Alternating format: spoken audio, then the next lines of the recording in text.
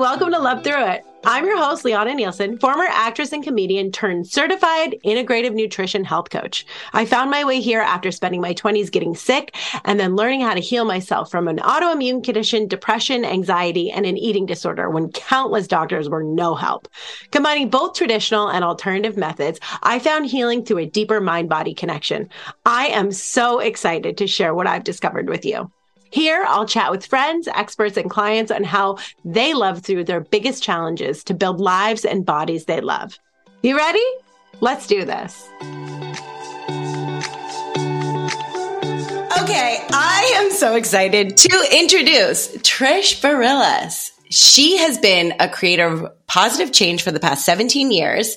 As a Latina life coach, her areas of expertise are anxiety, breakups, and job advancements. She is the author of the first ever Instabook, A Face of Anxiety, an autobiography of her journey living with anxiety and panic disorder. Trish is a thought leader in the wellness space, always advocating to break stigmas and empower others. Trish, welcome. Thank you so much for being here. Thanks for having me. Great seeing you. I know, it's been a million years. I met Trish, I don't know, like 8 years ago, maybe? 7 or 8 years ago, yeah. When I was teaching nutrition for performance at Maggie Flanagan, and I was smitten right away. I was like, who is this woman? She is so fabulous. You've always been kind of an expander for me with your business. And I'd love to just get into a little bit of your backstory and how you became this amazing coach and author and speaker. Yeah, let's do it.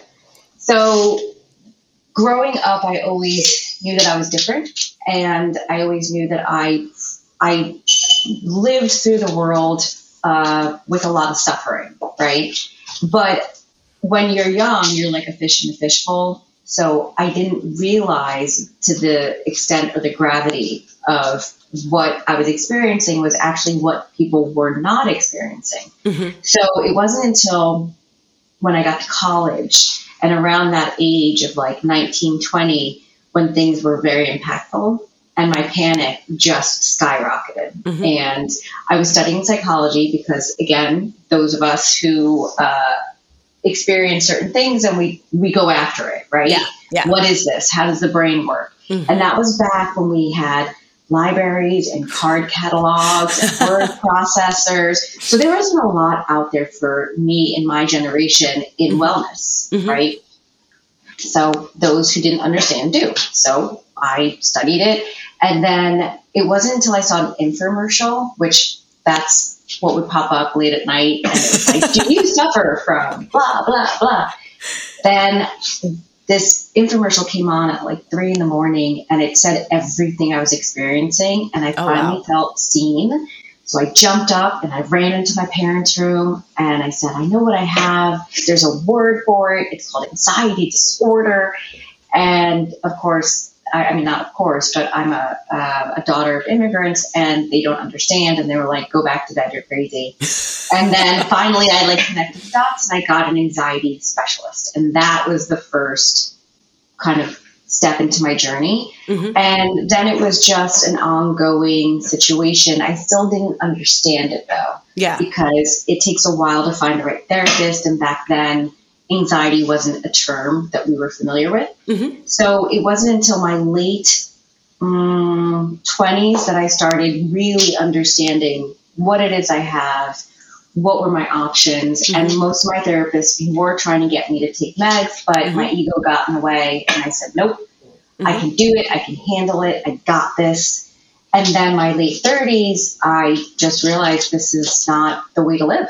Yeah. Right. It was a way to suffer. Mm-hmm. And I was just doing a panel with a really good friend of mine who's mm-hmm. A doctor, and his statement was, pain is inevitable, suffering is optional. And so my suffering, I realized then, was optional. And then I got the right psychiatrist, I got on meds, mm-hmm. and there lies my journey. And it was in my 20s where I was studying to be a child psychologist. Mm-hmm. And then I switched because I saw a life coach, mm-hmm. which back then was non-existent. Yeah. I was open to everything. Yeah. And my first session, he said, you know what?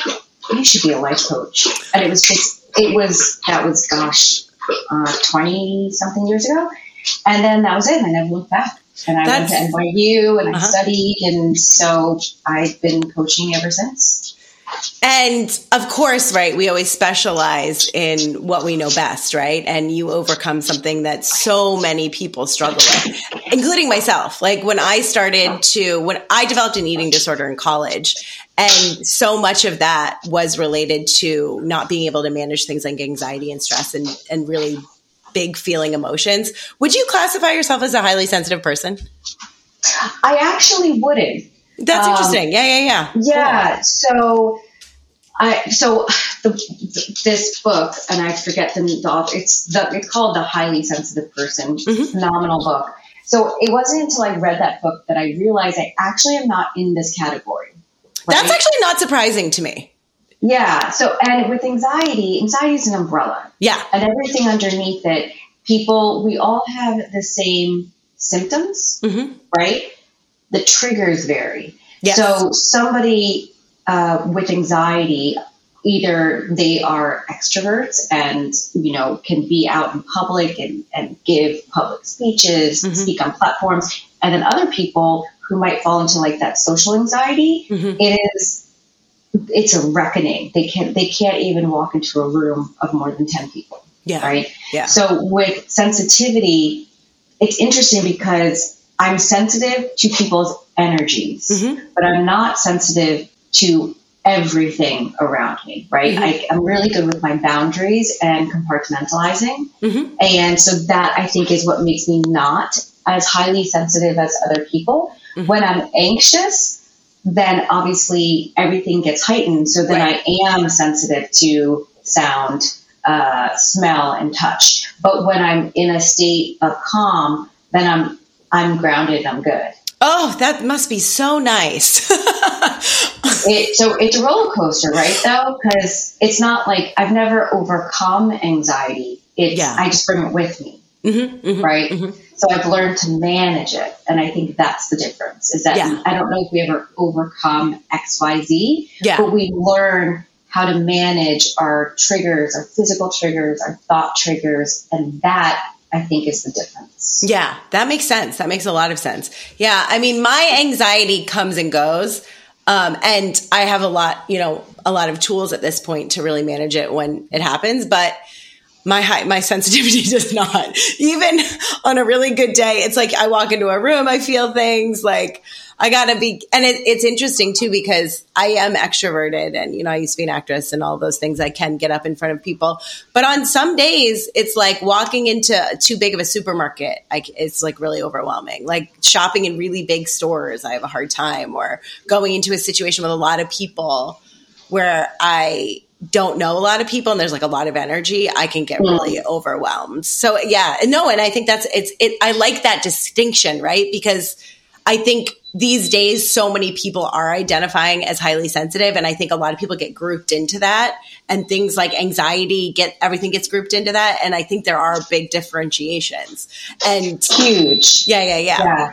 And there's such a misuse of language when it comes to wellness, right? Yes. Like, my dress wasn't fitting, I almost had a panic attack. No, you'd be on the floor. You'd be you debating if you should go to the ER. Like, that is not the right use of that term, right? Right. And it's also people who are triggered.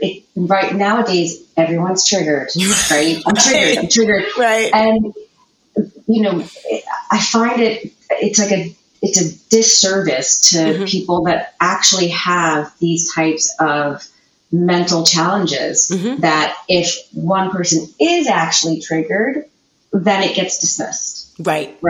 Because of the overuse of words. So it's really interesting where we are now. There's so much more understanding and education, but with that leads to misuse and just grouping people as like, you're so neat, that's your OCD. No, that's not what that is. Right. That is a particularity, right? You are particular on how you want things. OCD, full-blown OCD. You don't want to walk a day in that person's shoes. It is a struggle. Right. Well, it's interesting because I think because of things like social media, and like everyone's a coach now, there's a lot of like self-diagnosis. There's a lot of self-diagnosis out there, right? And it's funny, even one of my new friends here she is not sure whether she has ADHD, but it's gone down this rabbit hole of like all kinds of like ADHD TikTok. And it's all she talks about. I'm like, just, get a diagnosis, right? Before we start identifying with this stuff. And obviously it's helpful, right? Like you said, like you saw this infomercial, you felt seen. And I think that's the good side of social media. But then the bad side is everyone starts to feel like they have everything.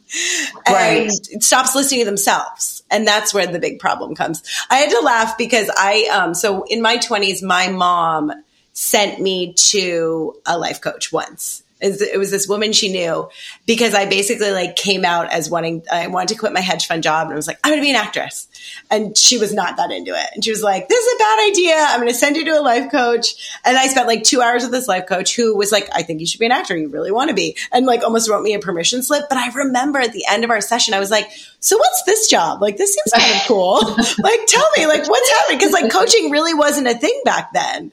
And it was funny because she had started off as a psychiatrist and sort of transferred into it. And it was so funny because she did the opposite to me. She was incredibly dismissive and was like, no, like, this is not like a job you can have. And I was like, oh, okay, I guess not. But go be an actress. But I'm glad that you got encouragement in that direction because I think that's something I would have considered. But also at like 24, I don't know how much life I had in me to be able to coach other people. I was coaching at 24 because that's when I graduated and got certified. No, I'm lying, at 26. 26, yeah. And I remember this was before Google and Instagram. So my teachers, my business class was like, write your brochure. What's your business card? It's hysterical. And I look back at it now and I just think how it was such a struggle, right? Because it was word of mouth. Mm-hmm. It was you physically going someplace. So my first few years, my clients were all male. Oh, interesting. Why do you think that is? I think it was energetically. Yeah. I tend to have a very strong masculine side, and I think that's just what I called in.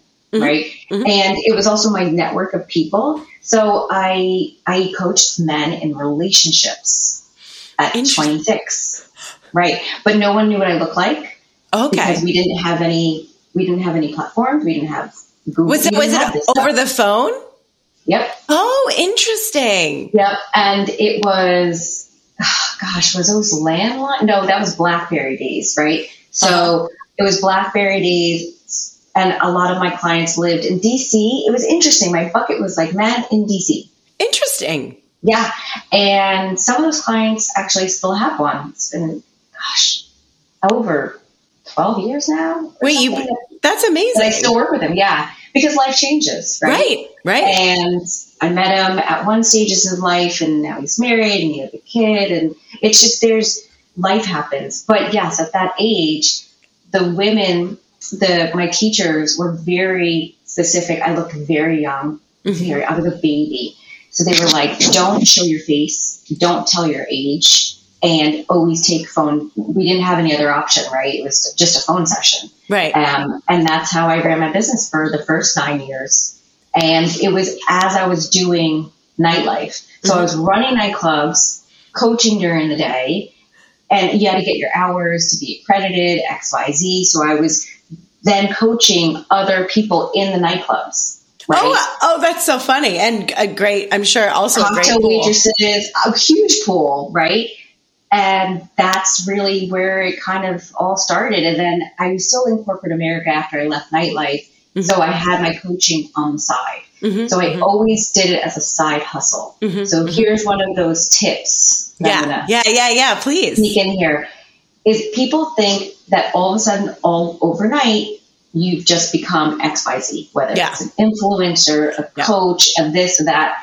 That is so untrue. Mm-hmm. There is years, right, that people put in the work. Mm-hmm. And those are the years you don't see. Yeah. Because you never see, even let's take actors, you don't see their first jobs. And you only know if they make a huge hit movie and they could be 50. Yeah. right? Absolutely. Yeah. And nobody talks about the 25 years that they were working 3 jobs and living with 4 other people. But that's the struggle. If you choose a life of being an entrepreneur, this is the life, right? Yeah. And it sucks and it's a roller coaster. It is. So I did this for years because I needed to make sure I was financially able to go out on my own, start my own practice, and really know in my heart that I always came back to coaching, which I did. It was always, yeah, this is great. I love my expense account, my 401, my health insurance. I miss those, not gonna lie. But I had my side hustle and I never gave up on it. And I just kept at it. And that's what people don't see, right? So if people are right now, everybody just wants to quit their job and go into wellness. Right. Oh my God. It's a huge ask right now for some of my clients. But we live in reality. You got to pay bills. So if it's something you're passionate about, you do it as a side hustle, because if it's a side hustle, you got to want to make it work. Yeah, absolutely. On top of the other crap that we're responsible for. Yes. So I did coaching on the side for years. And then I've only been in my private practice where this is all I've done for 8 years now. Yeah. So coaching for 17, all in, private 8 to 9 or something. That's a really helpful thing to share. Yeah. I mean, this was only my part-time thing up until about like 2-3 years ago, because I was still acting. Right. And I had like two impossible, and I was teaching, and I had like 85 jobs. I felt like between the two things, but absolutely. No, it takes a while. And I think understanding your niche and having confidence and like really understanding like what your spin on all of it takes a minute too. I would say I didn't own my niche and who I was for years, because it just didn't. I felt,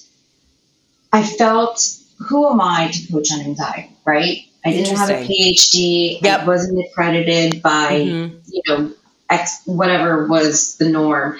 And then it wasn't until pandemic that it was like, bam, everybody, anxiety, go to Trish, anxiety, go to Trish. And then all those years of coaching and hustling and doing what I do, it then finally was like, it was like all of a sudden the curtains opened and people were like, and go, right? And I didn't take clients for 6 months. I was booked out.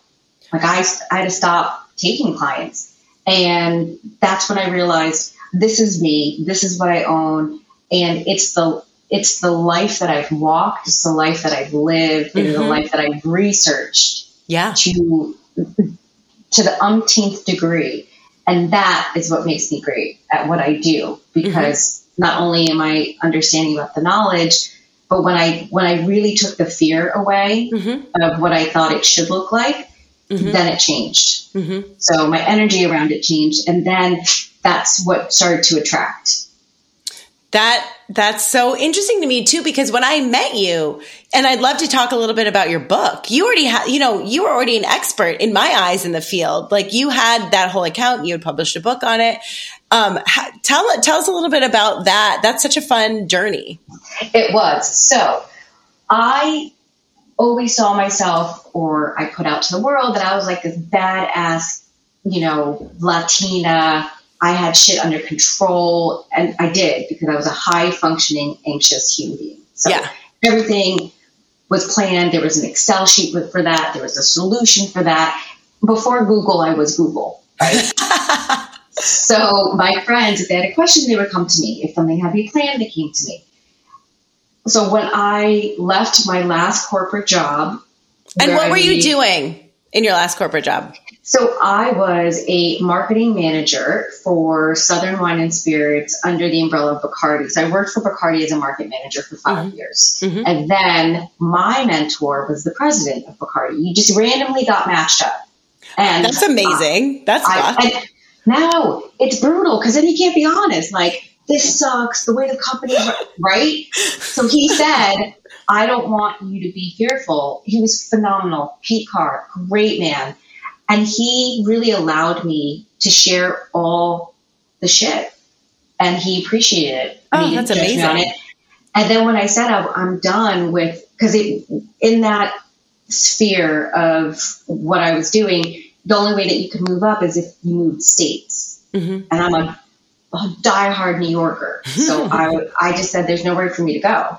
So then we changed distributors. Then we merged with Southern Wine Spirits. Then he moved me into a great role, making the exact money that I wanted. Everything was like, ah.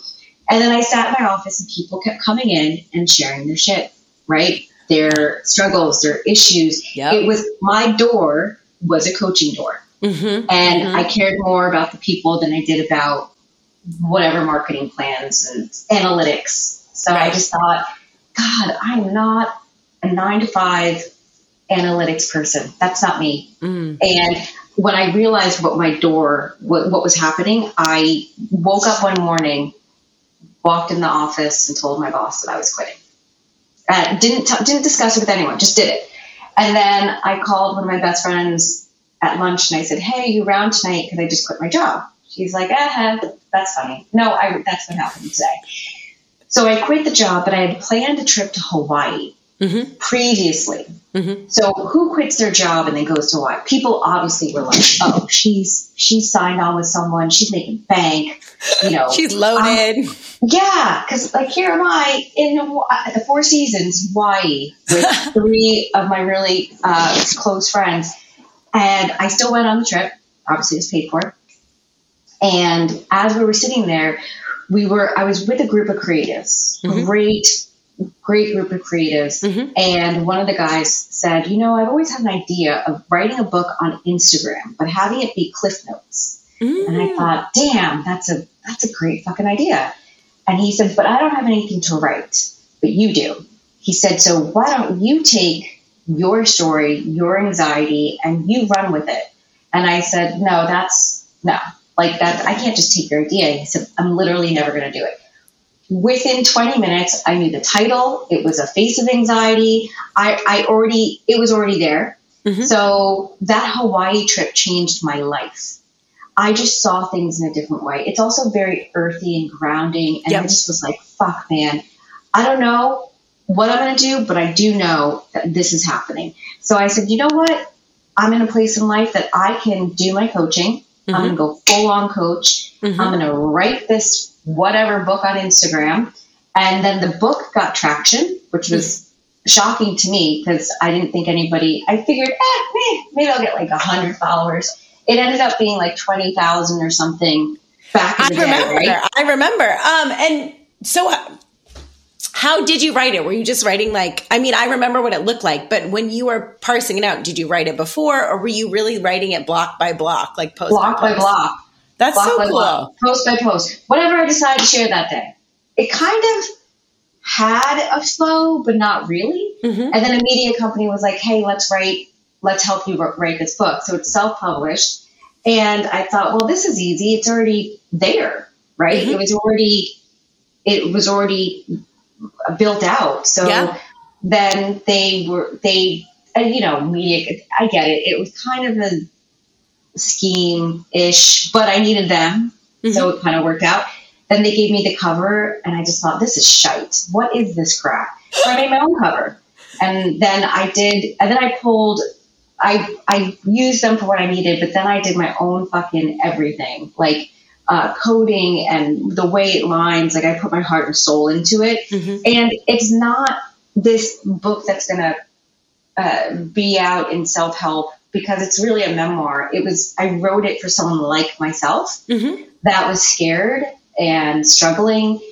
And it's an easy read. Yes, there's probably tons of fucking errors in it, which I don't even care. It's like, here it is. And go, just be out there. And if it helped one person, then that's worth it. Exactly. Yeah. And people still buy it. And I don't add to the account anymore. Cause at some point I was like, it's done. Right. So now I just put a post saying anything for coaching anxiety, go to my personal account. Well, I think though, yes, maybe it's not like a traditional self-help book.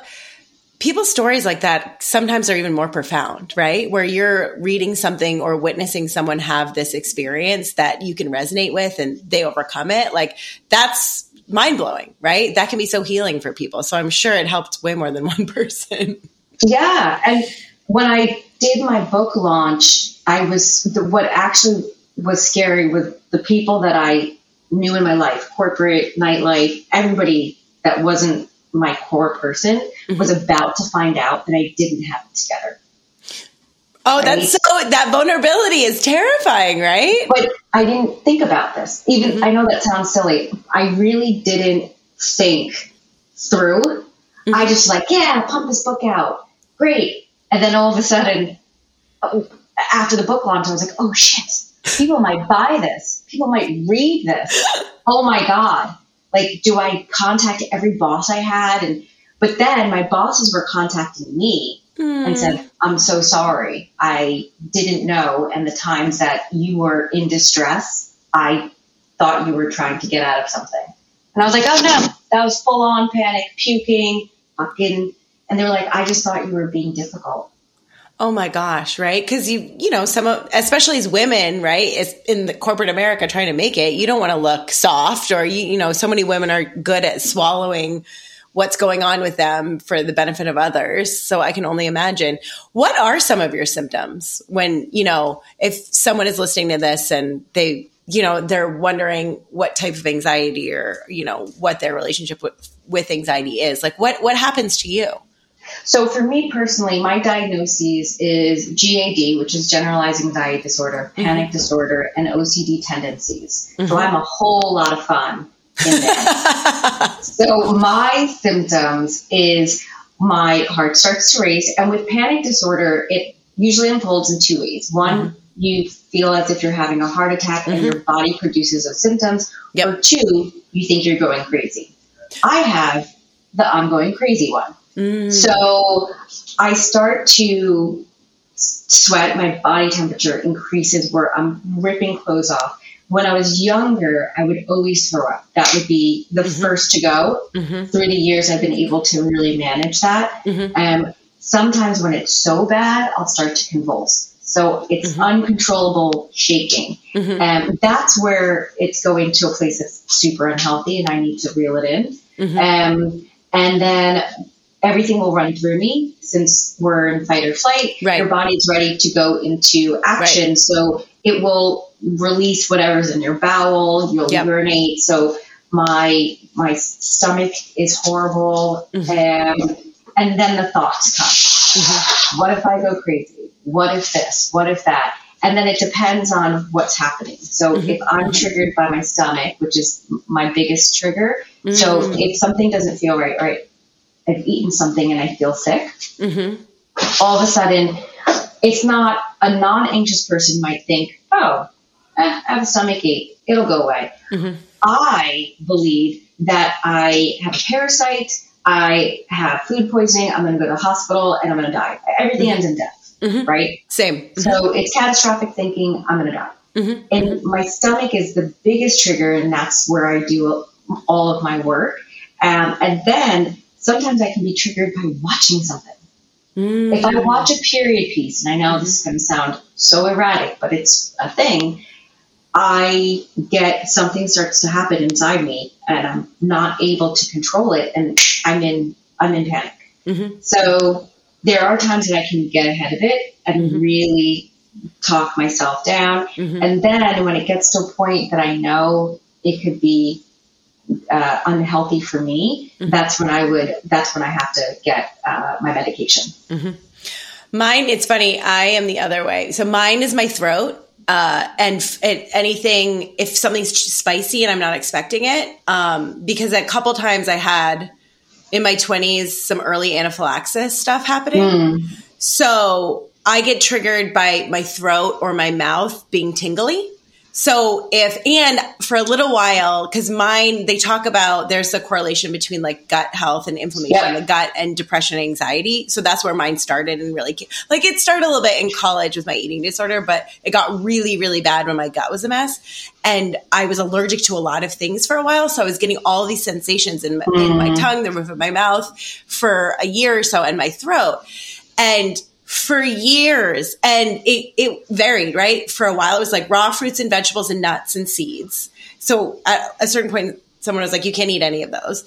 And then it was salmon, and then it was different kinds of seafood, and it would be really unexpected.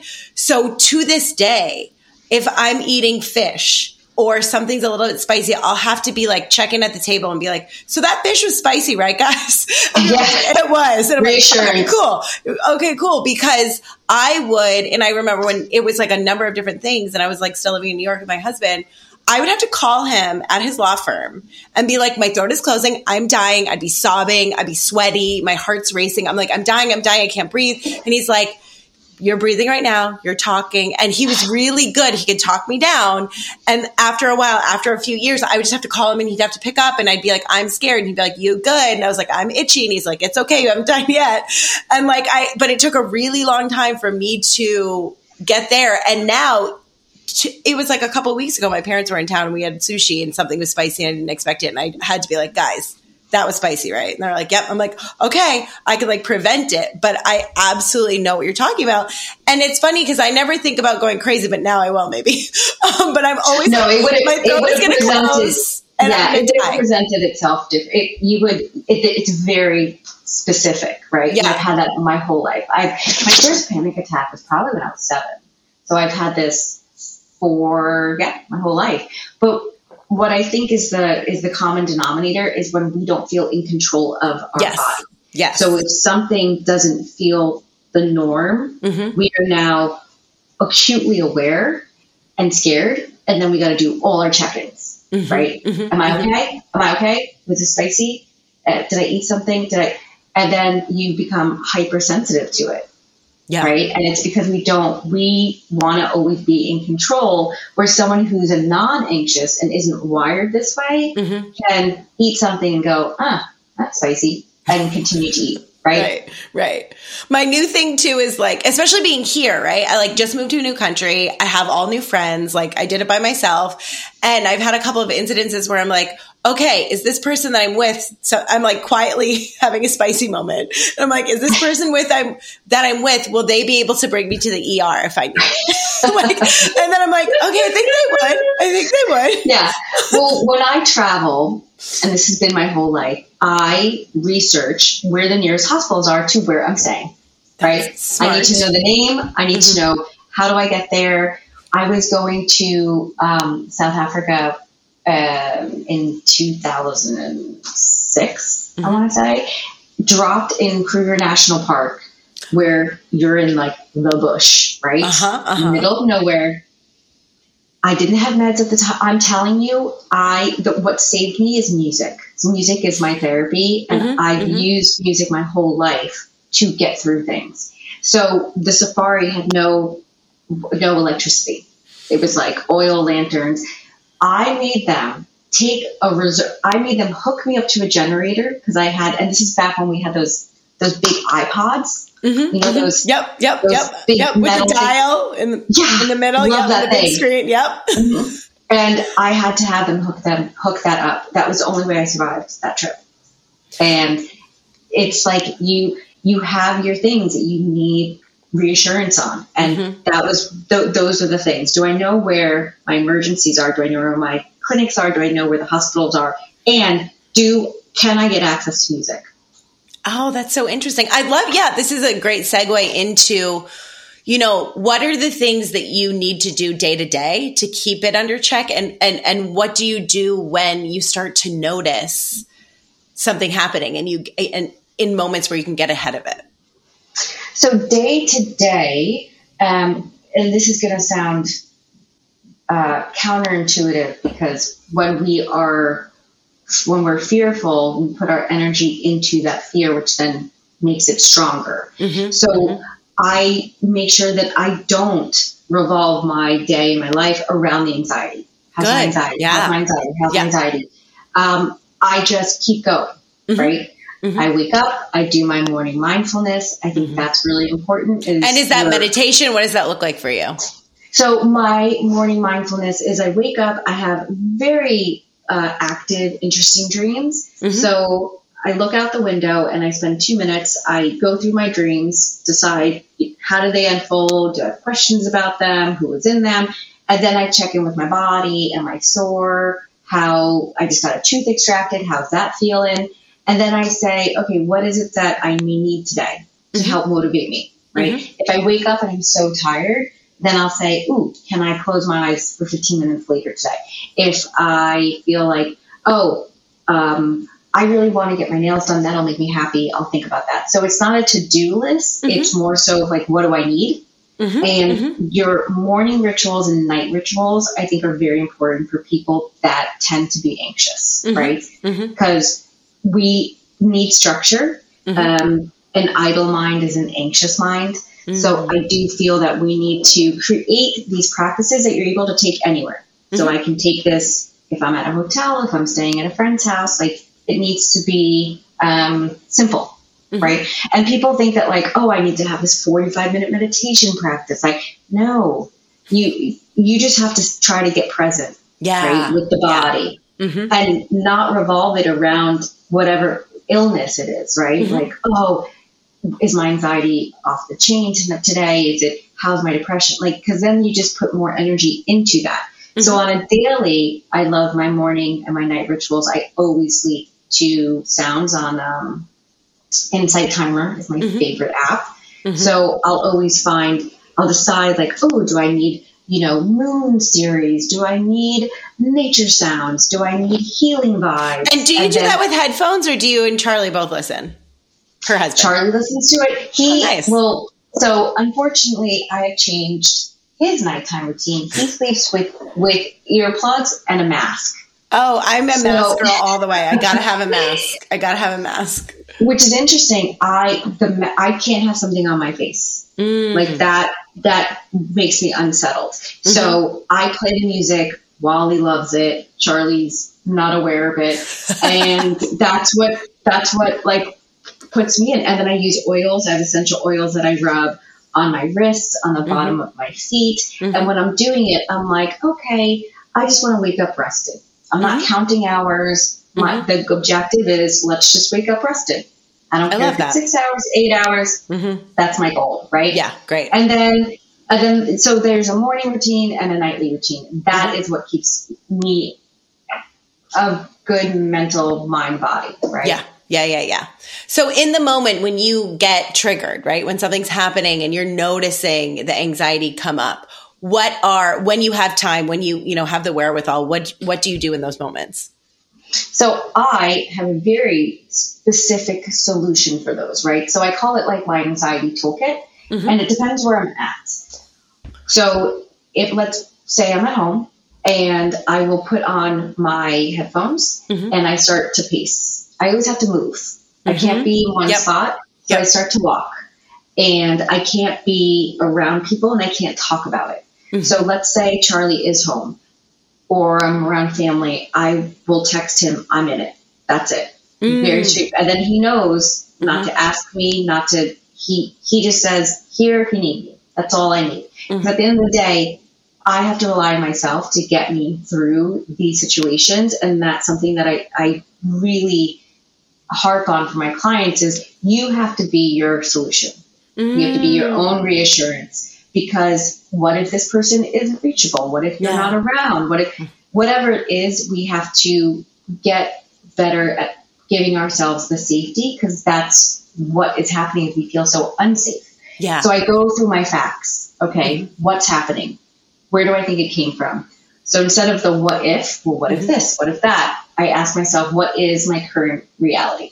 So where am I right now? Trying to get myself grounded. I have this crystal in my room. I did give it to Charlie and then I kind of stole it back. So it's this beautiful long crystal, and crystals tend to be cold to the touch. So trying to get my body temperature down, I'll hold it while I'm listening to my anxiety playlist, which is all old school hip hop.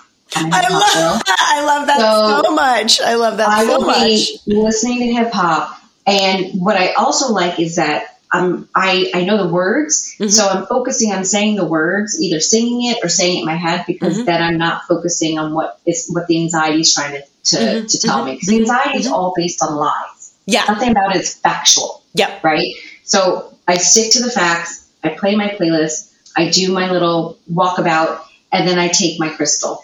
If it's getting really extreme, I might run my wrists under cold water, or I'll take a damp cloth, wring it out, put it over my face, and breathe through it. Right? So when I do my breathing exercises, I'm breathing through the cold and then breathing in the cold, because I'm shifting my brain to not focus on the anxiety and focus on something external versus internal.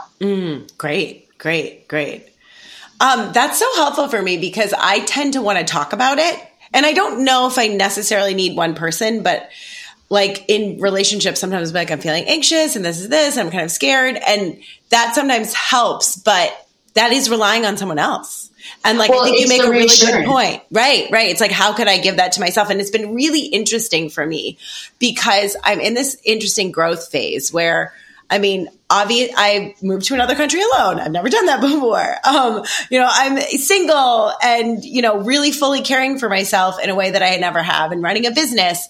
And so much of my childhood wounding is coming up around safety. And I'm revisiting a lot of stuff from childhood that's been coming up. That's been really interesting and a little frustrating, because I was like, wait, I thought I dealt with this in therapy in my 20s, but I'm being really called to create safety within myself. So I think that's a really beautiful reminder, because I look at my patterning, right? And it's between, friends, families, especially romantic relationships. I was always relying on someone else to try to make me feel safe, but I never really did, right? And in this moment, I was like, wow, I'm really uncovering the fact that I haven't, due to the nature of my childhood, ever really felt safe within myself.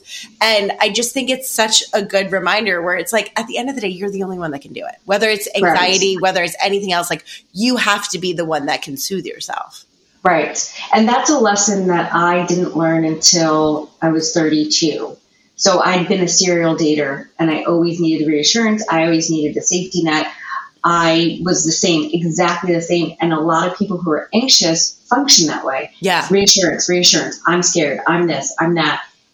When you do the work and you say to yourself, safety is in this vessel. I provide the safety, because you're safe no matter where you are. And that was what was hard to learn.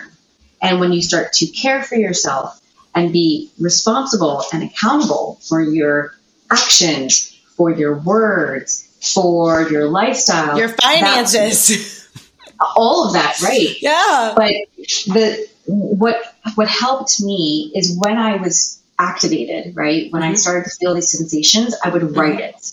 I would write it down to myself. So I'm writing it to myself, and then I'm thinking of what a good solution would be to myself, right?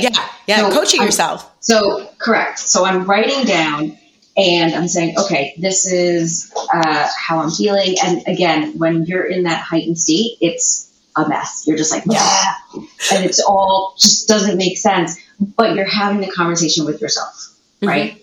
And whatever you need to hear to calm yourself, that is what you would say to yourself, right? So now when I get activated, I also rub my left arm and I go, you're okay. You're okay. I love that. Oh, I like that a lot. And so you'll see, and listen, I have no shame in looking like a fucking crazy person. I don't care. It's, same girl, it's an actor.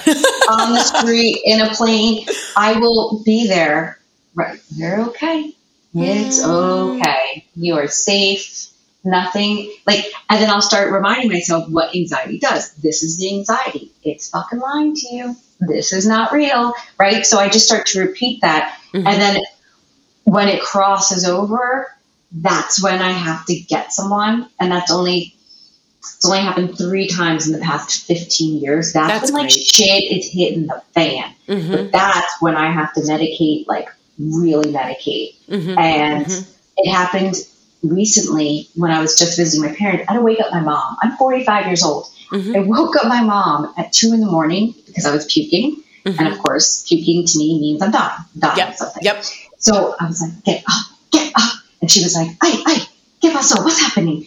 And she knows what this looks like. I'm convulsing. She's making tea. She's trying to open my med bottle because I was shaking so much I couldn't open it. And then I was pacing up, down, the hallway. And then she, as a mom, was like, do you want to sleep in bed with me? I was like, I'm okay. I got to get my shit together. I said, I'm just going to medicate. So let me just shut it down. And then, of course, she didn't sleep all night because she kept walking in the room, checking on me, which was so sweet. And then the next day, I just back at it, and we just went about our life. And I think that because I've shared my journey at this point, and everybody in my life that's close are aware of how bad it can get, and that I can handle it, it's not a talking point. We just move the fuck on. Yeah, that's great. Right. Don't make it a thing. It doesn't have to be, right? This is just something that happened. And the more we focus on it, the bigger it gets, the more it becomes this scary thing, right? Where it's like, no, this is something that occasionally happens. It's fine. Yeah. And I think the only thing she said to me was, were you able to sleep? And I said, yeah, I tranquilized myself, knocked myself out. So, but what I will say, which I think is important, is understanding what your anxiety looks like, right? Do you know what it looks like? How does it present itself? What are the physical triggers? What are the thought triggers? And what is your solution? What are the solutions to it? And how can you rely on yourself, right? So how many steps can you fulfill before you make that emergency call or violently wake up your mother, right? It's like, what are the steps? And there are times where I'll be tapping Charlie on the foot and I'm like, this means it's happening, right? But those instances, I was severely sick. I actually, one of them, I had COVID, and I had that fun one where you got food poisoning and the flu and all. I couldn't keep anything down. It was brutal, and I was not okay. So but again, he knows exactly what to do. He went into action, and then we move on. Do you drink coffee? I don't remember. I don't. I drink tea. Yeah, tea. And do you find that alcohol, like the next day, makes you more anxious? Yes. However, I am a lover of wine, and I think it depends on the consumption, right? Yeah.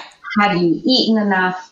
Like if I'm in a state of high anxiety, no, I'm not going to be able to drink because I will spiral. But if I'm like, I've had 3 meals, like last night, I had eaten a lot that day. 2 of my friends were in town who don't drink, and I had 2 glasses of wine. Woke up, easy breezy, right? Like, But then there's sometimes, and as a woman, it's hormonal too. So if I'm PMSing and I drink, I notice that my anxiety is going to be heightened because my hormones are, all over the place. I'm also perimenopausal, so that's a whole other fucking crap shoot. Navigating that. So it's like, but normally when I overheat at night, that could be a trigger for me, right? But now with the perimenopause, I realize this is happening because I'm hormonal. It's not an anxiety thing, right? So I'm like, what bucket does it live in? And then I rip my clothes off, and then I go to bed. Yeah, for me, it's funny. Wine in general the next day, although there's some nice natural wines here where it's not happening as much. Like I know if I drink wine, I'll feel sadder and more anxious the next day. But if I drink tequila, I won't.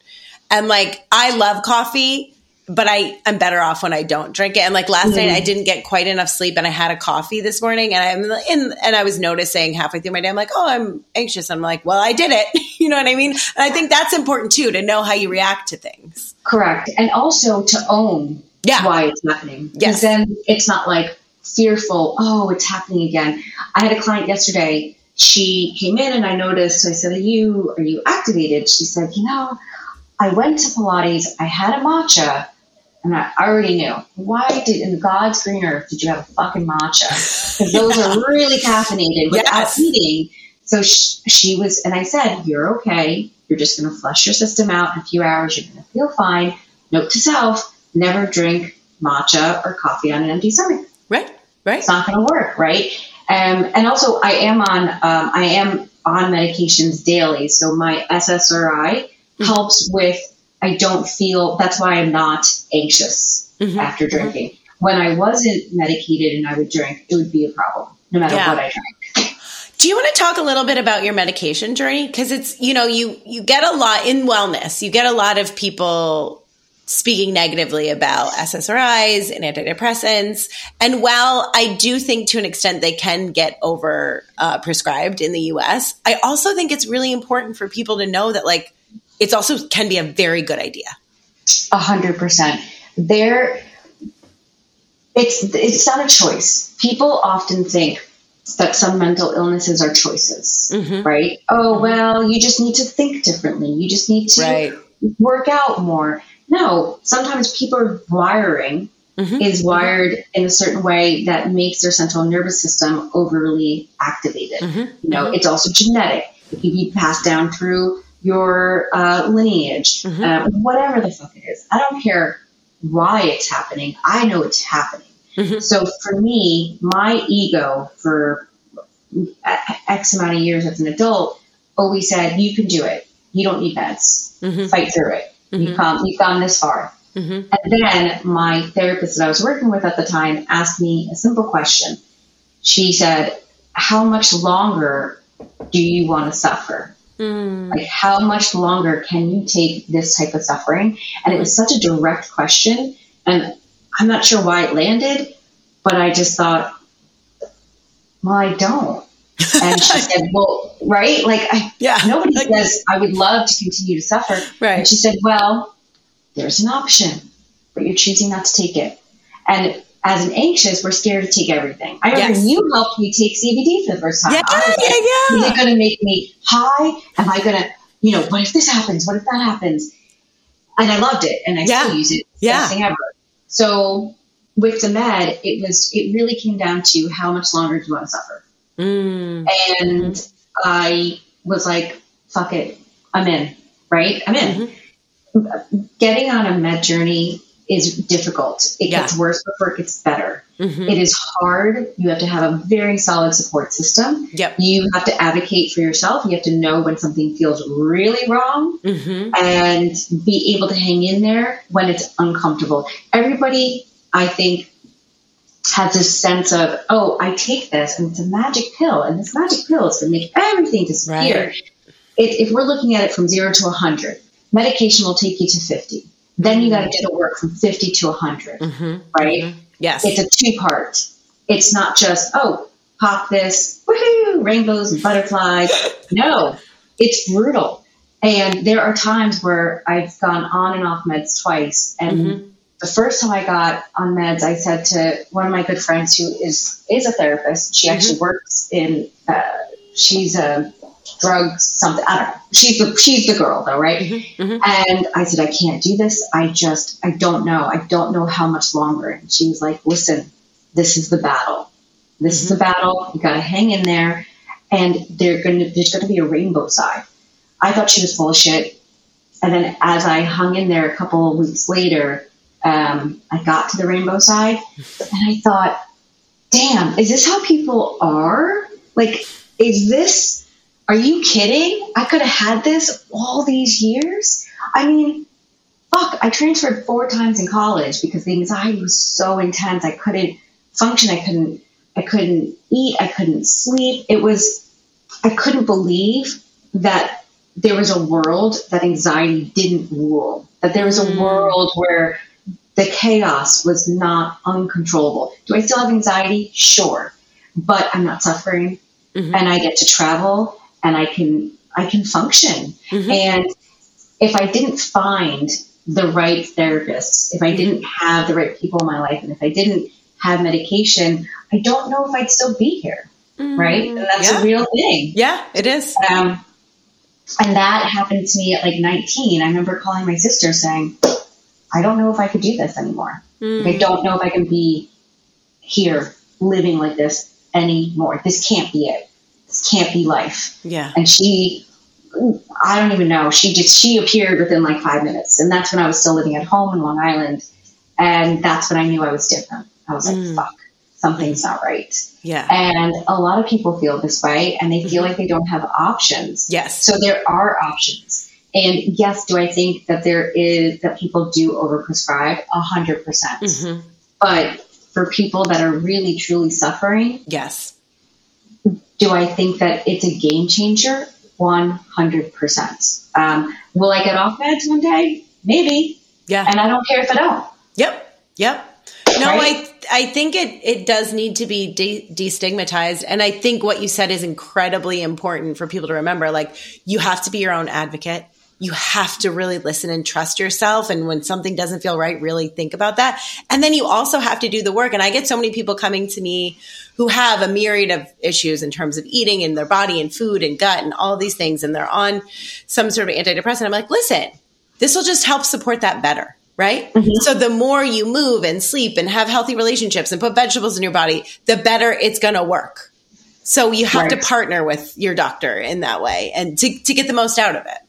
Correct. And finding the right therapist, right? Yes. The right coach, the right people that also are in line with your beliefs and do you believe in their philosophy? I had one client when I did a consult call, and she said, "What is your philosophy on coaching?" I was like, that's a great, no one has asked me that, and they should.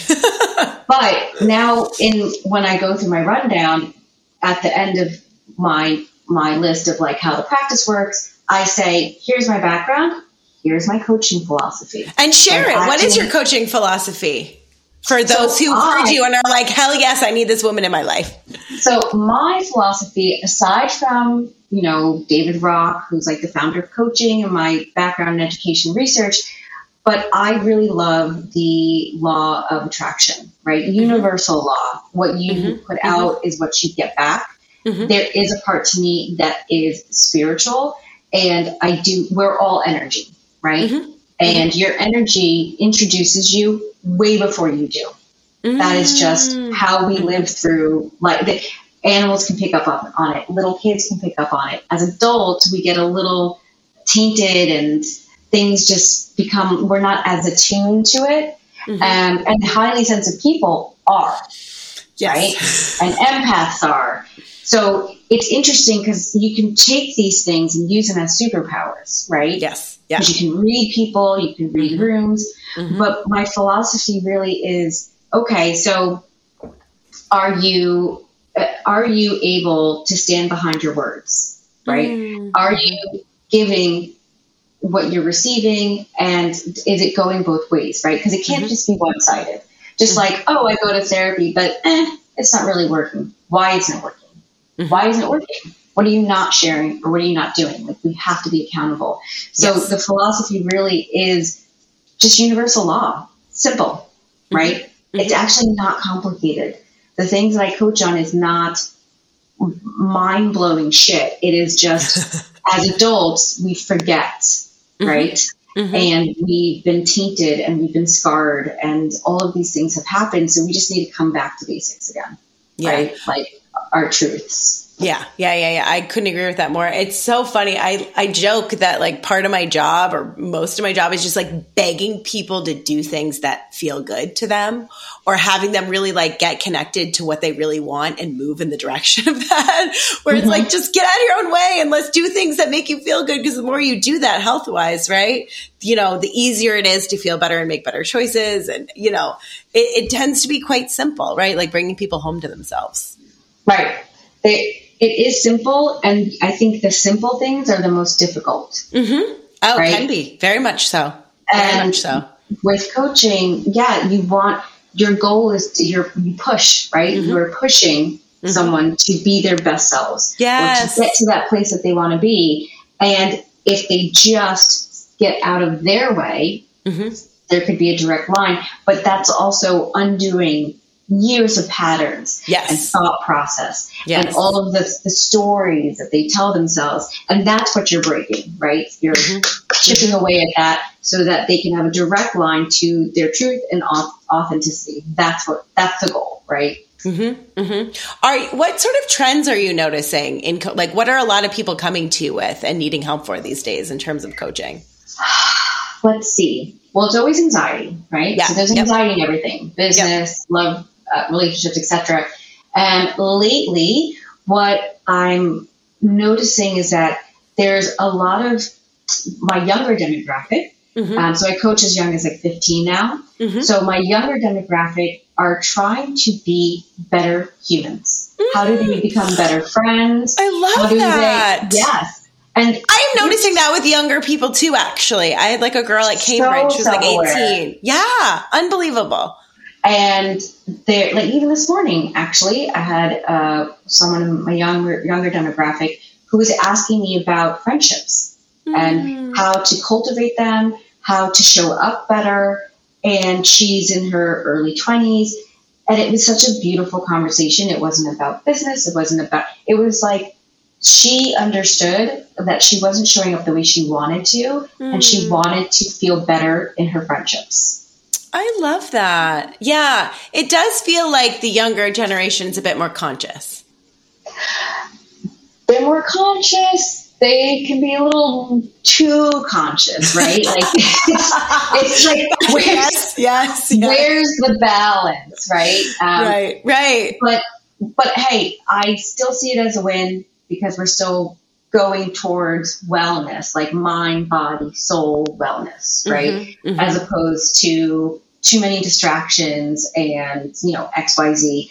But just to touch on social media, I love it for the purpose of getting knowledge and subjecting yourself to things that you might not have known or see or heard about. But then the other side is using it to numb and dull and scroll because you're trying to avoid feeling, right? Or you're trying to fill a void of time. So it's both positive and it's both negative, right? Yes. And but here's what I tell my client. It's a choice how you use it. Yes. And that's kind of true about anything, right? Relationships, food, alcohol, all of that stuff can be very good or very bad depending on your relationship to it. Correct. This popped in my head. It's so unrelated. Are you into human design? I got really curious what your human design was if you subscribe at all. So I'm not opposed to it. Someone did do it long ago and I just wasn't attracted to it. So I just don't remember. But I'm actually doing a panel at my office at Soho Works next Wednesday for anybody who's in New York. New Yorkers. Well, this is coming out next Tuesday. So you guys, you'll hear it. So one of the panelists she does human design. So I'm sure I'm going to hear all about it. I wonder who is it? Her name is Christine. Oh, okay. I can't pronounce your last name. I think she's new in the field. So okay. I don't know if it would cross paths, but I don't personally know my human design. Okay. No, I got curious for a second when you were talking. I was like, I was trying to place you. It's something I kind of nerd out on sometimes. So if people are like, this woman sounds interesting. Actually, before we even go there, I want to talk a little bit about Tuesdays with Trish and where they came from and what that is, because I think it's such a great idea. Okay. So do you remember Charlie Brown? Of course. Okay. So do you remember that was my biggest sketch on The Tonight Show. I played Lucy and Jimmy Fallon played Charlie Brown. Oh, see. And I got to move the I didn't know that. Oh my God, I'll send it to you. It's so silly. I'll send it to you. So was Lucy the one in the box? Lucy was the one with who's always being mean to him. She had the brown hair. Right. No, I know who she is, but there's a box. It's selling lemonade? No, it was like 5 cents to... Oh, advice, right? Yes, it was like advice. It might have been. So I think it was Lucy. Anyway, so I was in Arizona. I had just quit another corporate job because that was very toxic. And I just said, you know what? No, done. So I was hiking with Charlie and some good family friends. And as we're on this hike, my wealth advisor, John, was like, hey, I wonder where people's stories are. Why are they here on this mountain today? Like, what are they going through? And I said, you should do that box on Charlie Brown. You should just set up and ask people questions when they walk by. Like, hey, what brought you here? Hey, where are you from? Because he's a very outgoing guy. And he said, no, you should do it. And you should do it in New York.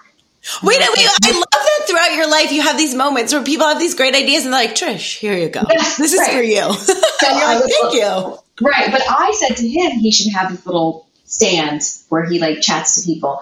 And he said, you should do it. Like, who wouldn't want to talk about X, Y, Z? And I thought, fuck, okay. And within hours, Tuesdays with Trish appears. And I just thought, okay, I'm going to have this sign. It's going to be very inconspicuous. I was going to do pop-ups in different parks in the city. That was my initial thought. Mm-hmm. And then I landed on Madison Square Park, and that was it. I was like, no, we're staying here. That's a great spot. That's a very great space. Such a good spot. And it's central. There's lots of foot traffic. So I have this sign. It says Tuesdays with Trish. You give me a minute, I'll give you a minute. That's all it says, right? My Instagram's on there. You have no clue what it is that I do. And I have this chess clock, which is just a prop, just so people could look at it because it's bright red, and a little notepad. And people come, and I don't say, come sit with me. I don't ask. I'm getting to them energetically. So I don't wear sunglasses. I'm not on my phone. So I'm making direct eye contact with random people at the park for an hour. Can we talk about how brave that is in this day and age where everyone's in their phone, everyone's on sunglasses, everyone's checked the fuck out. Here you are being open and vulnerable, probably really heart-centered energy, like welcoming people in. That's incredibly beautiful.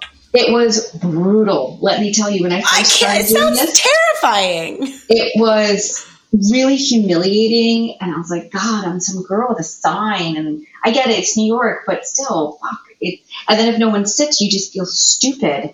And so now I don't care. It's now I look at it. It's like, I get to spend an hour in the park on a sunny day. I get some vitamin D. So yesterday I had a street photographer with me, which is so funny because the one time I had this photographer, no one sits, right? And so ideally you come, people will say, what is it? They generally think I'm selling something. And I said, nope, not selling anything. I've been coaching for 17 years for May Mental Health Awareness Month. I've just sat and I allow people to come and sit, and you could either vent or you could ask for feedback. You can use my expertise, whatever it is that you need today. I'm here to provide. And they usually get 15 to 20 minutes. If there's people waiting, then it's 15. If no one's waiting, you can almost get a whole 30, and it's free.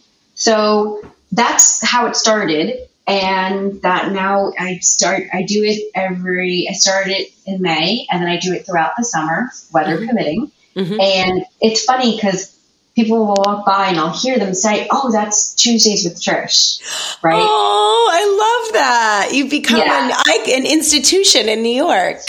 And then the staff at Madison Square Park came up to me yesterday and they were like, what are you doing? Are you selling anything? I was like, no, this is free. This is like, go away. Like, this is, what we should be doing. Yeah, I'm connecting. I'm being a human. A new sign. Right. I'm working on a new sign because my photographer was like, you might need more information, right? Like maybe give your expertise. I didn't want people to know me, right? So I want it to be people that have no idea who I am, what I do. Are they willing to sit? How vulnerable will they be? Generally, it's always men, but in the past 2 weeks, it's been women, which is great.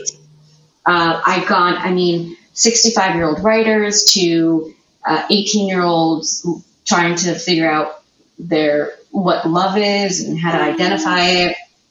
People who have just lost family members. I had a couple that was married, going through separation. They had just left their therapy, and he sat on the bench while she came and sat with me. Aww. And it was beautiful. And I just hold space and I ask them what they need. And I talk to random people, and the things that you will say to a stranger is shocking. Right? Because it's like, I'll never see you again. Right. People are probably so honest. Yeah. Men who feel bad about their wives not being able to conceive. Men who feel like they're failures because they don't make enough money. It's just, let's go. Let's talk. Oh, how beautiful. How incredibly beautiful. I mean, it must make you on some level. Stuff like that always makes me love people more, right? Those situations where like you see how similar we all are no matter what. It's human connection. We can't live without it, right? Yeah. And we're all connected. And I was telling my photographer, I even figured out like, okay, I have to wear light colors because if I'm in dark colors, people aren't as approachable. Right. And I did the dress down and did the done up, and done up is a little bit better because it feels a little bit more professional. I mean, I've gone every which way sideways to figure out how do people connect, right? Like how do I draw them in? That's so interesting. That's such an interesting like experiment. I love it. Now I don't give a shit if no one sits. I just enjoy it. I think it's so wonderful. All right. We always end this podcast asking, how people love through it. And you've given so many amazing tips already, but is there anything, it could be silly, it could be profound, off the top of your head, when things aren't going well for you or a client or a loved one that you suggest that would help them pivot from a really challenging situation to maybe opening their heart a bit more and maybe reframing or loving through something difficult? Yes. So what I do myself and what I really love, and I think it's such an interesting practice, is find someone that you really trust, someone that can hold space. What is holding space? Where you are not giving a solution, you are not giving an opinion, you are not giving feedback, you are there to be an active listener. Active listening, which is something we fucking suck at. Right? That's true. Always listening to respond. Hey, what about, but when this happened to me? No, just hold space. Find someone that the two of you could hold space and do a full-on vet of all the shit that is bothering you, that you are hiding, that you don't want to say out loud. It could be finances. It could be the ego. I'm not this. I'm not that. I'm struggling. Whatever it is. I do this. I've done this with my closest friend, and when we leave each other, and there's no judgment, and we never talk about it again. It's like, give it to me. And I go, then she goes, then we sip our wine, and then we leave, and it never comes up again. But I can go to bed feeling like a weight has been lifted off of me, right? And it's that practice of, can I just be 100% vulnerable and raw and get this shit off of me, because your body will hold on, right? And that's all toxicity. And sometimes you just need to let it out. Yeah, absolutely. I love that so much. We all should try to cultivate at least one relationship where we can do that. And it was interesting in the coaching program I went to, one of the things they always said is, people will heal themselves by themselves if given the opportunity. And one of the opportunities to do that is just a safe space to process that stuff out loud. So that's such an incredible gift. And, we all could, and that was the one thing it was funny because when I went back to school, went to an acting conservatory post university, I kept feeling like, well, if I get nothing else out of this, I really know how to deeply listen to other people. I know to sit and read and listen. And that's like one of those things where you really get to listen to your body and know your body. It's like everyone should go to acting school for a year at least. I agree. Maggie Flanagan, especially. Shout out to the Maggie Flanagan studio. Yes, I agree. I think that we are not taught, one, how to deal with our emotions, how to use our voice, how to process, how to actually listen, right? These are things that you and I know because we study. We go to school and you're like, okay, so as a coach, you have to be an active listener and not give advice, right? Like I always have suggestions and ask questions, right? Yeah, I ask a lot of questions, and then I'm like, "Do you hear what you just said?" Right. A lot of reflection. You never tell somebody what to do unless it's like specific in like tools and etc. But it's their journey, right? It's so they need to figure that out. It's the same as the anxiety. You have to figure out how to feel safe in your body. Right. Absolutely. And that's a skill that we are constantly having to learn and exercise and protect. Right. But we're not taught any of this shit. So if you're not taught this, go out and find ways to learn how to do this, how to do the work. right? So whether it's through a coach or you sign up for XYZ or you buy books that can teach you, I don't care, but just figure it out. Yeah. Yeah. No, that's such great advice. So people who struggle with anxiety, people who are sort of stuck in relationships, anxiety related to all kinds of things, people who want to advance their career, those are people that should come to you. Who else? Anyone else that you feel like you cater to if they're listening to this and they're like, this is my coach? So I do a lot of self-worth and confidence, building confidence. I like to call it learning who the fuck you are. Right? I love that. Yes. And own it. The anxiety, breakups, relationships, job advancements, these are all within my buckets, right? And if it's something that is related to the body, meaning like how do you relate to others? How do you relate to yourself? Those are all my favorites. I mean, there's not one bucket that I don't love. And if I don't love it, I don't coach on it. Yeah. Well, and I do find too, people just kind of get attracted to you intuitively, right? Generally, where it's like they resonate. I would say a good 98% of my clients they already know me because my life is so public. Yeah. And everything I share on Instagram, they know what my dog looks like. They know my husband, like they know. Yeah. So, and that's the thing I like about social media is because you get to know people before you actually have a consult. And they've already decided, do I like this person? Do I think we're aligned? And then it makes my job easier during the consult.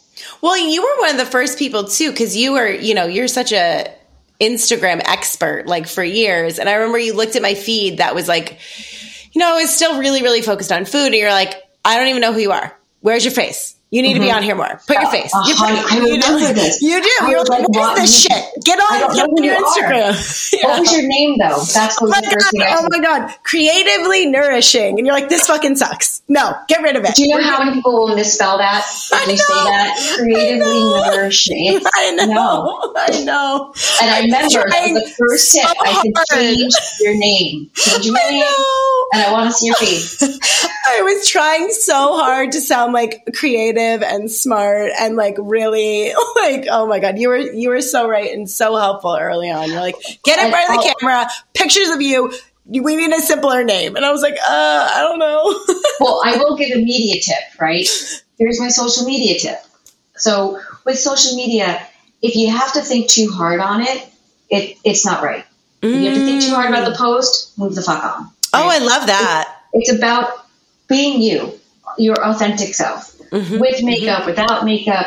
If you, there's so much production going involved in it, it's not worth it. Right. Well, it's not authentic. Right. Yeah, right. And people want authenticity. Now they do. Yes. And the rule of thumb right now is that you have 4 seconds to grab someone's attention. 4. Before pandemic it was 8. Now we have 4 seconds. Wow. People are just turning more and more into goldfish. It's brutal, but that's my social media tip. All right, fine. Then we need to wrap things up with one relationship tip since you're also an expert in that area. Ooh. Okay. So I'm going to give a dating tip. Okay. Because I feel like a lot of people that are not in relationships and are dating, especially some of my women that are in the older demographic, show up exactly how you are, right? Because how you are that's the person that's choosing that, right? So it's like if you show up differently and then 5 months, 6 months down the line and, all of a sudden you're like, I don't want to do that because okay, but that's not how you presented yourself. And then you wonder why the relationship has changed. Yeah. Right. So don't be afraid to be exactly who you are and have zero fucks about it. Yeah. This is who I am. This is what I stand for. Here are my boundaries. Do you want to go on a date? Do you want to see how this goes? If not, we're good and move on. Right. And to just not be scared to live your true self. I couldn't have been more honest with Charlie when we were dating. And I was like, by the way, I have anxiety disorder, panic disorder, blah, blah. And he got married. Right? I mean, and that was great because were you 40 when you guys got married? 42. Yeah. 42? Yeah. I met him at 39. So 39, 40. Yeah, 42 or 41. Which is great. And that was your first marriage for both of you, right? Both of our first marriage, no children. choosing not to have children. Yep. So yeah, and you can't age out of dating, right? Yeah, that's so good. You can love at any age. You can get married at any age. It's just people, I think, more so women get hung up on, well, I'm this age, well, I'm this. It's out there. Yeah. It's out there. No, it's nice to hear. And what you said resonates so much because I remember and I actually was just talking to a girlfriend about this now who's having some marital issues, but I was on my best behavior when I met my husband. I was presenting like I am this nice girl that's good to be, you want to marry me. And like, whatever, we were in a 10-year relationship. It was successful, but I didn't fully, I was like 26, so I didn't really know who I was, and I wasn't entirely confident in that, where I think where you're dating a little bit later is so much better because you can just show up and be like, this is who the fuck I am. But it was interesting because I got, we separated when I was just turning 36. And there was a moment where I was like, who's going to want me now? Right? Where you have this narrative and it's so terrifying. And apparently, a decent amount of people and still like 20-year-old guys. So I'm like, all right, I guess I'm not 1,000. No, it's crazy. There is a crazy narrative. And I just turned 40 and it was interesting because I was having a bit of an existential crisis around it because it was like, okay, I just moved to a new place and building a new community. I'm single. Like, what does this mean? And it's such a nice reminder. And yeah, at this point, I can't be anything but myself anyway. And you would see it if you watched my Instagram for 2 seconds. But so here's a tip. Actually, I hate the word single. I just don't like it. I think that also comes with a narrative. What I like people to say is, I'm currently not in a relationship, right? Because single just feels like, oh, single.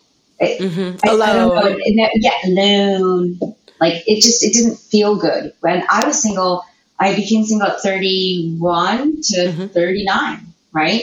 So when people would ask me that question, I would always just say, oh, currently I'm not in a relationship. Like I will be, right? So it's still out there.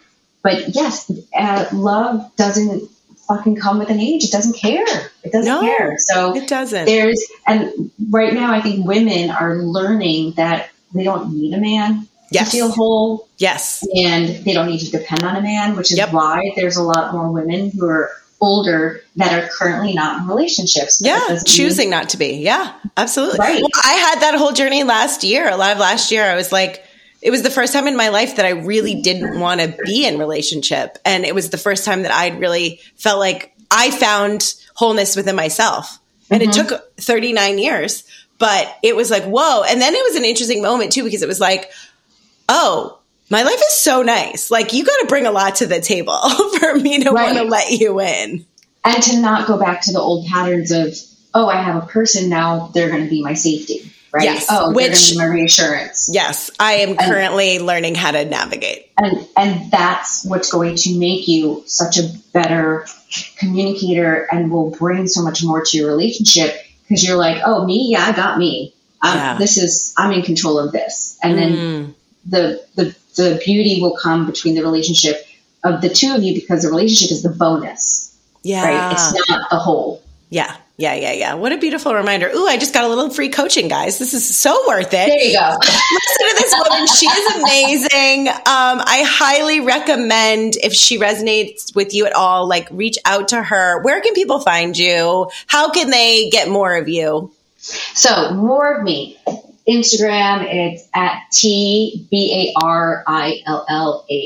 That's at Barillas. My website is trishbarillas.com. You could also Google me. Things will pop up. I am currently taking clients, and there's a free consult just to make sure that we vibe and that we're the right fit. Perfect. Thank you so much. It was so lovely to catch up and see your beautiful face. And I just think the work that you're doing in the world is important and profound, and you sharing your story is incredibly impactful. So thank you for giving us an hour and change of your time. I love you. Well, thank you for having me. Of course. All day, any day. Thank you. Love Through It is hosted by Liana Nielsen and produced by me, Claire Burns. If you're interested in working with Liana as a client, or you're interested in hiring Liana to lead a workshop or be a contributor, you can contact her through her website, healthybyliana.com, or through Instagram at healthybyliana.